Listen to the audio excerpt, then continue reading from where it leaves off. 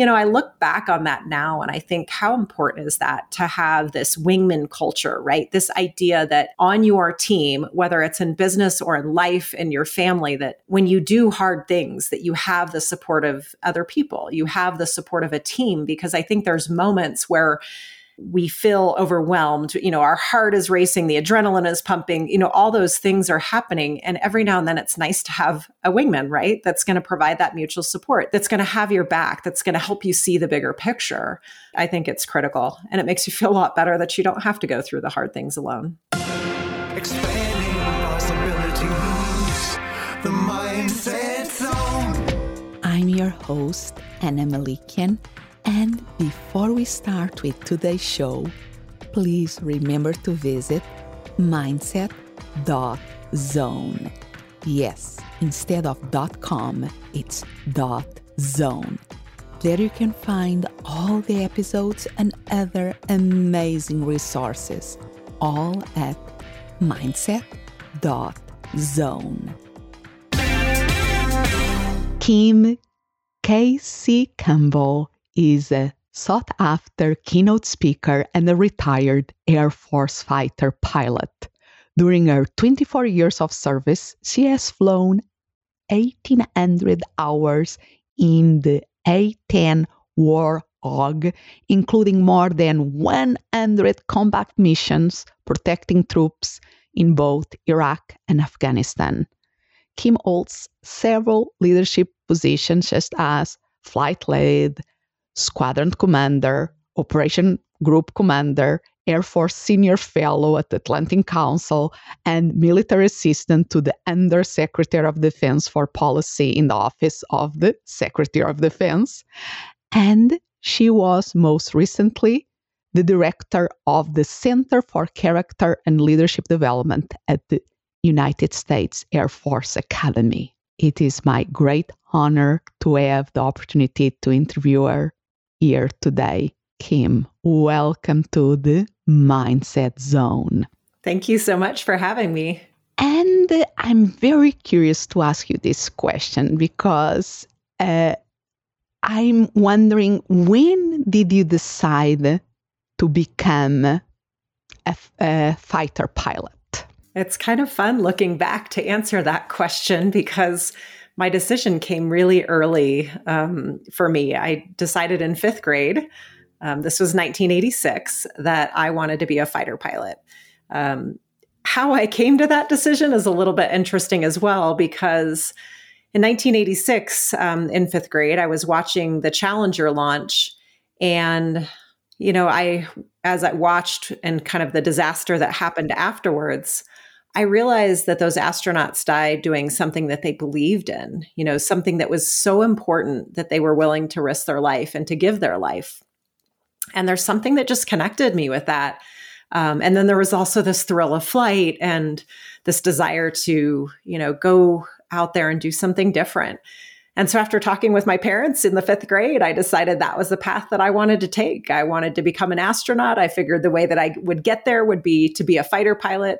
And I was going to go to the Air Force Academy to make it happen. So in fifth grade, I set my path, I set my purpose, and I was committed to it. And you have all planned. Love, love, love that. And at the same time, when you're saying fifth grade, there are some interesting experiments done with kids that is asking in a classroom, like to, draw a drawing of a brain surgeon, draw a drawing of a leader in a big company or a pilot of a fighter jet. And what happens in the classes when they do these kind of things, most of the time they draw a man as that professions, right? Because of the stereotypes. So I'm wondering, what was because at the time, there was not possible still for women to be fighter pilots, correct? Right. And I didn't know that. I mean, my parents didn't tell me. When I told them that I was going to go to the Air Force Academy and become a fighter pilot, I think they both, they weren't certain that that was something that I was going to follow through on. It was just, because it was so different for me and everything that I had been doing. And they never told me that it was something that I couldn't do. They just told me to work hard and go after it. So I give a lot of credit to them. I'm not sure what I would have thought if someone had said, well, women can't do that. I did find out, though, later in high school, when I was preparing for a debate about women in combat, that women actually couldn't be fighter pilots. And that was a huge shock to me. But again, I was surrounded with people that were like, look, if you want this, then go after it and work hard. And then shortly thereafter, the rules were changed. And so by the time I got to the Air Force Academy, women were allowed to be fighter pilots. Yeah, but even like that, you were, how many, when you became a fighter pilot, how many women were there? When I started pilot training, so this was 1999, there were only 33 female fighter pilots in the entire Air Force out of about 3,000 total fighter pilots. So the numbers were very small. Yeah. Wow. So kudos to you. But shows that sometimes the innocence of a kid of not knowing is so much of a blessing because there is no limitations to what's possible in their imagination. Yeah, absolutely. I mean, I just was like, well, this is a goal. I'm going to set it. And then my parents realized how serious I was about it, and they really supported me in that effort. So I'm thankful that I had, mentors and people around me that supported me in something that was going to be a challenging journey. Yep, and really allow you to explore possibilities in a big way, and how sometimes. You have the group of support there, the people around you supporting you in your dream, and you allow yourself to dream that way and making it happen. So it's fascinating. Yeah. And then even if you run into a position or a time where you don't have support, that maybe people aren't as supportive, and I face that here and there, it almost made me want to go out and prove it more, right? Oh. Like if someone said no, it made me want to work harder and prove to them that I could do it. So when did you graduate, or whatever is the appropriate name in the Air Force? I finished pilot training. We graduated from pilot training in 2000 and started my training to be an A-10 pilot, which is a close air support airplane, which means that when the guys on the ground, when the troops on the ground need support, we come in to help them out. And I started flying the A-10 in 2001. So also very, how do you say, a year that many things change here in the United States, 2001. Yes. I mean, I think prior to that time, I think things were drastically different. And on September 11th, 2001, I think it changed, obviously, for many reasons. For me as a pilot, for me as an Air Force officer, I knew that my path would change dramatically. And it did, because as soon as I finished with my A-10 training, a few months later, I found myself deployed to combat. And so right away, all that training, all the experience, all the education, everything that had gone into it was being put to the test. And how old were you at the time? Oh gosh, that's math. I was in my early 20s. How's that? Okay, I can. So you were a young adult. You had done all the training. You had achieved your goal. You were in the. You were getting the wings. You were flying these incredible machines, and all the 9/11, all the situations that came out after that, and you are deployed to a war zone. Yes. And then something, how do you say, you were there for a couple of years doing your job. And then in 2003, something happened that you made the national news. Can you tell us about that? Yeah. So I deployed in 2002 for Afghanistan, and then turned around in 2003 and went to Iraq. And in 2003, we were deployed to support Operation Iraqi Freedom. Again, our primary mission was to support troops on the ground. So as our troops moved forward, we flew overhead to provide them support. And in April of 2003, our troops reached downtown Baghdad, and the fighting became very intense. And we got a lot of calls for fire, meaning they needed our help. They were taking fire, and we could go in to help take out the enemy. And so on April 7th, 2003, I was flying one of those missions.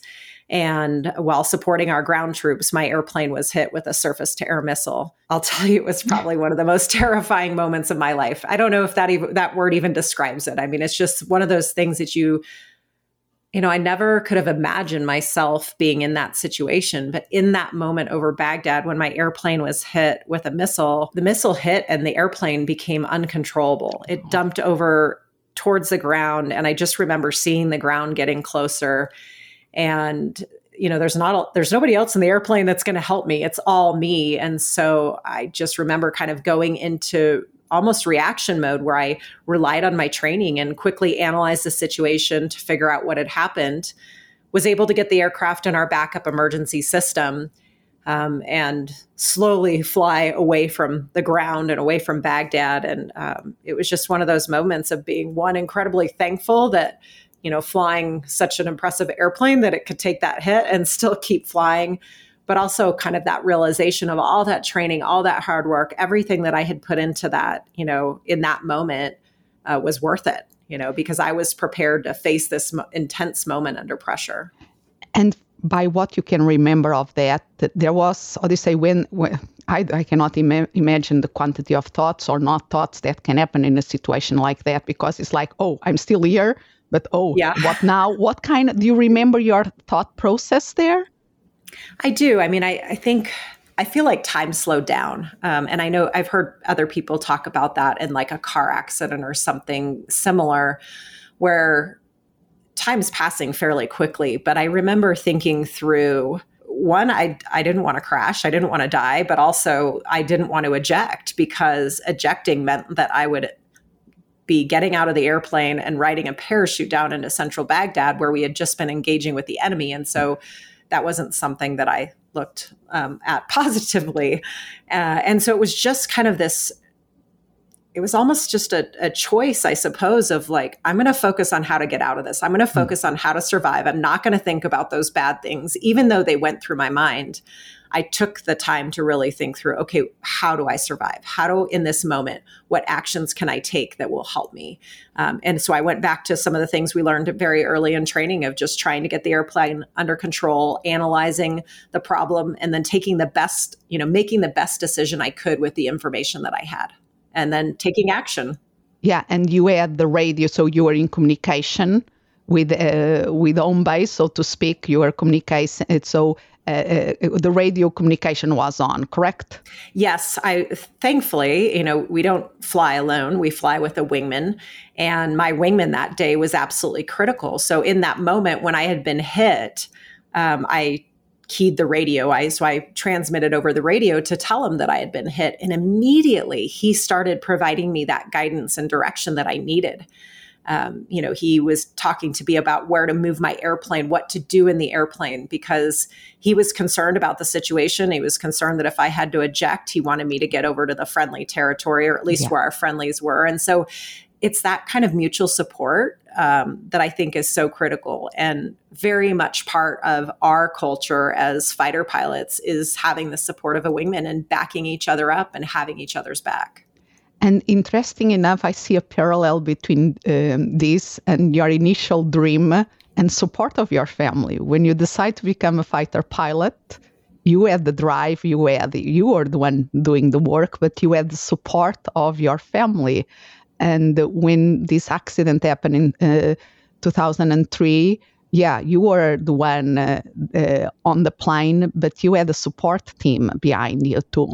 Yeah, a huge team that was there to provide me support. If I had to eject, there was a team that was going to come get me.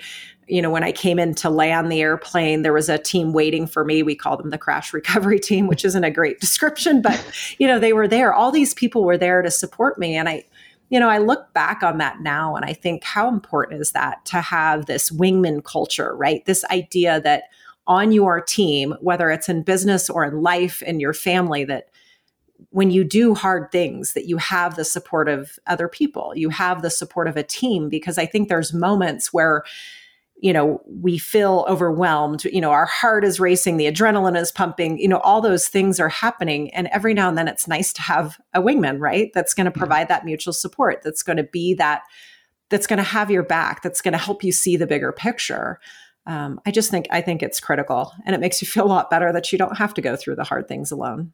Yeah, and how because after that you went back to your missions and all of that, but with time you evolve to train other people, to have loads of leadership positions, and now helping companies and organizations really learn about that, what you call the fighter pilot mindset, Yes. to have better teams. So how that tell us a little bit about that evolution.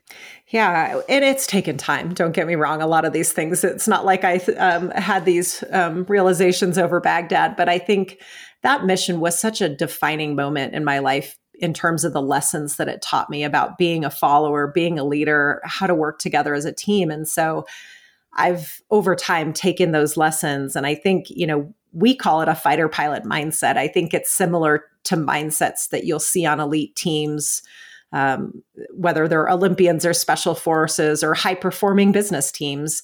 And to me, that fighter pilot mindset is this desire to be the best at what we do and to work really hard at it. It's knowing that you will make mistakes, you will fail, but we hold each other accountable and we learn from those mistakes. It's a confidence in being able to overcome adversity, to solve complex problems. And it is a mindset that tells you that every individual, their contributions is what helps make the team perform well. And so over time, I've seen that, whether it's leading a 2-ship of A-10s over Afghanistan or Iraq, or to a point where I'm leading a team of more than 1,000 people. I think those same things apply. And so it's been really interesting to see it from that perspective as well. So tell me a little bit more about that. So I got the opportunity to lead a team of airmen, military and civilian personnel. And, I think a lot of times we go into leadership positions thinking we have to be perfect, right? Mm-hmm. Thinking we have to have all the answers. I think the truth is that's not really what our team wants from us. I think it's all about knowing that you don't have to have all the answers. It's being humble. It's being vulnerable to learn from your team and figure out the ideas that they have. It's knowing that when you make mistakes as a leader, or even when your team makes mistakes, instead of either just moving past it and not paying attention to it, or maybe being overly critical, you actually take the time and sit down and go through a debrief and think about, what was the root cause of that mistake? What could we learn from it? And then most importantly, what will we do differently the next time? And then being vulnerable to share those lessons with other people. That for me was absolutely critical. And going into those leadership roles, knowing that I didn't have to have all the answers, that I could rely on my team, that quite often the best decisions came from the team, from various levels of the team.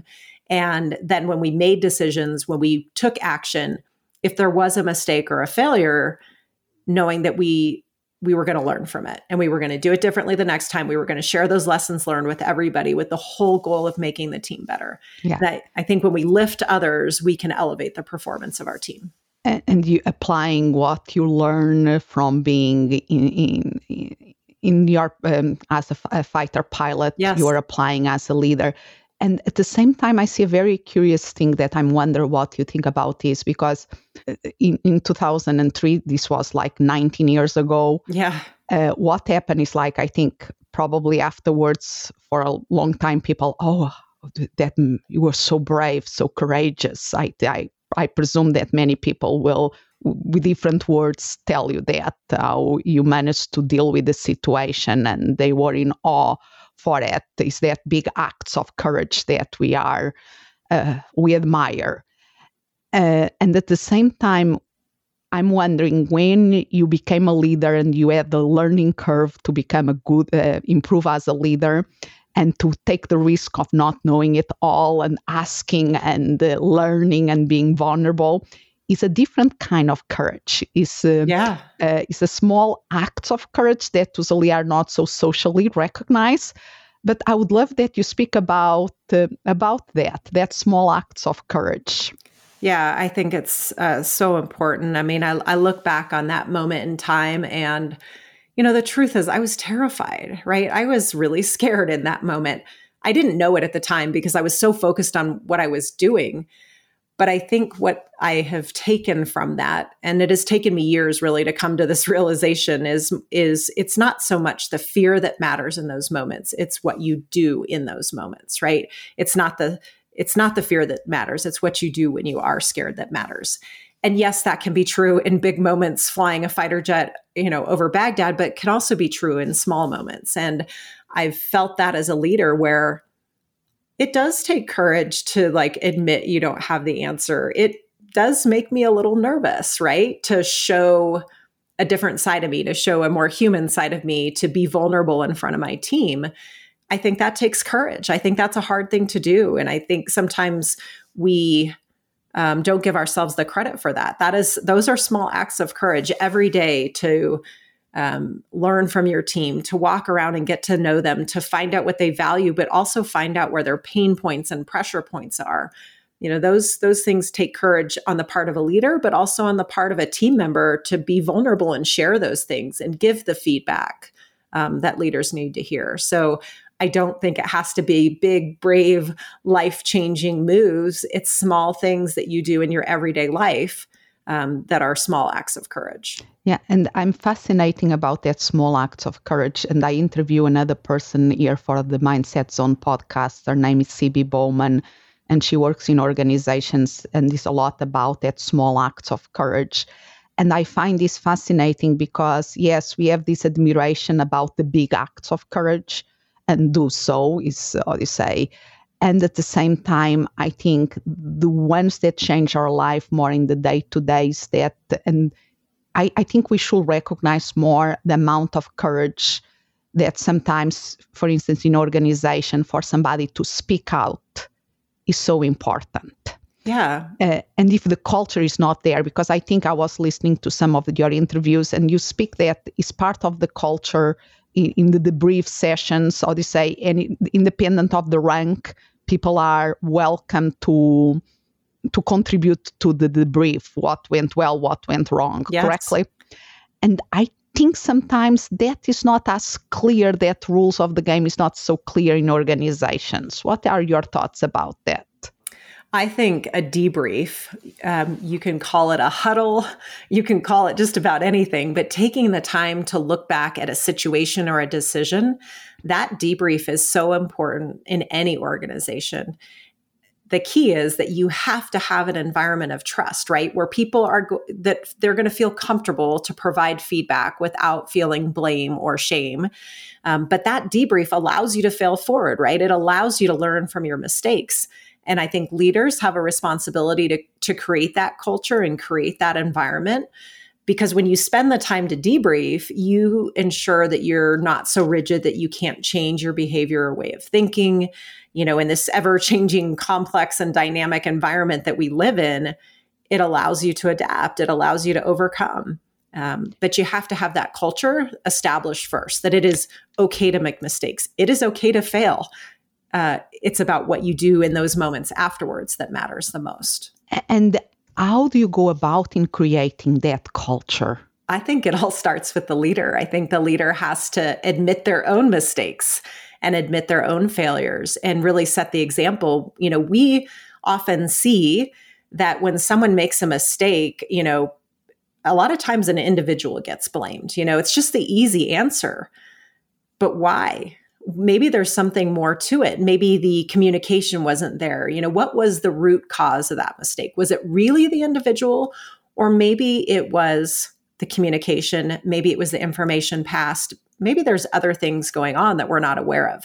Until we take the time to really drill down and figure out that root cause, we're missing the bigger picture. And so we find the root cause, we pull some lessons learned, and then we figure out what we're going to do differently the next time. And that takes a leader to show the team that is the process, that we're not going to just blame people without really drilling into what was the root cause. I think it starts with the leader. It starts with setting the example. And creating that culture and permission to that. And I think your story is so valuable and so important, because we have, like myself, I never been in the military, and so we have the image that comes from the TV and the movies. Of course. And it's not, it's incredible now that I'm more in the leadership world. That there's so many amazing lessons that come from leadership models that come from the military, and for what is learning the battlefield and the high stress situations and high stakes situations.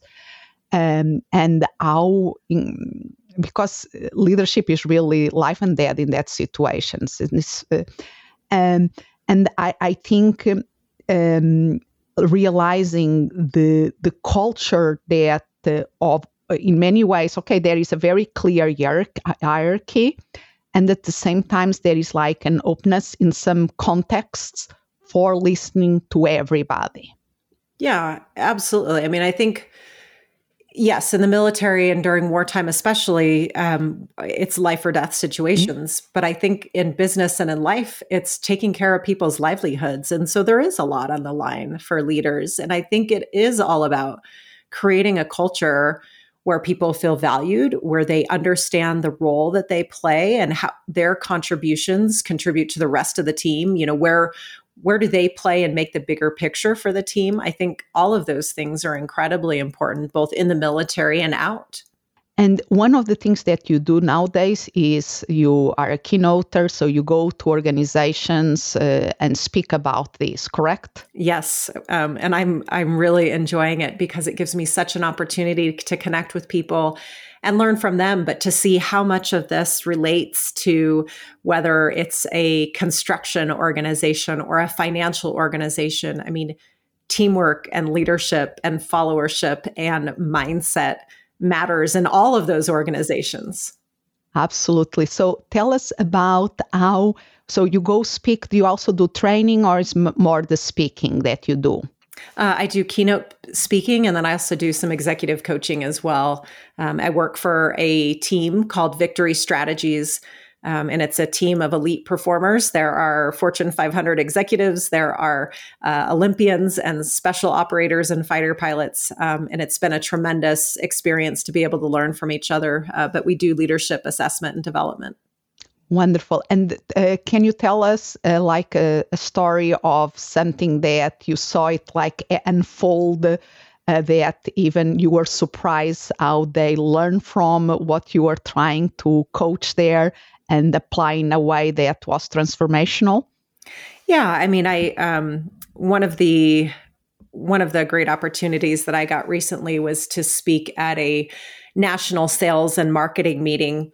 And I talked a lot about the importance of taking action in the face of fear and being able to connect with people on a human level, because I think that requires courage in many cases. And one of the things that I shared was a small story of my 3-year-old son during a change of command ceremony, which is a very big formal military event. And he decided to come sit up on my lap during the ceremony, which for me, I was terrified, right? Like I was terrified of what my team was thinking about me, because at the time I had this mindset that I had to be perfect, right? That I wanted to be this, leader that had all the answers, that, could make decisions and be decisive. And that the truth is that's really not what my team wanted. But so as my son came up on stage and sat in my lap, and I was so worried about what my team was thinking, I also had this realization that, like, I'm not perfect. I don't have all the answers. Clearly, I can't even control my 3-year-old son all the time. So, but it was this, sharing the story of being human, right? And showing that human side of leadership, having the courage to show the human side of leadership, to be able to connect with your team. And especially now in this day and age with everything that's happened with the pandemic, I think we're seeing more of that. If there's anything good that comes out of the pandemic, it's people are showing and opening up a little bit about themselves. And after that keynote where I shared that story, the number of people that I had come up to me to share their own stories and to tell me that I gave them permission to show that human side, right? To have the courage to be a little bit vulnerable and show that side and to really connect with people. that was really important. It was reassuring and refreshing to hear that, we can all have small acts of courage, and we need to give ourselves some credit for the small things that we do that do take courage. Wow. So true. And I can understand, because seeing is difficult if you didn't dream to be a fighter pilot she's maybe to create that distance. But, I'm a mom. I know what is to have a 3-year-old. Yeah. And I know the challenges. So makes you more relatable. Makes Yes. So amazing. Yeah. So where people can learn more about you, if they want to bring you to an event or to executive coaching, where they can go to learn more about you? Yes, absolutely. They can reach out to me on LinkedIn.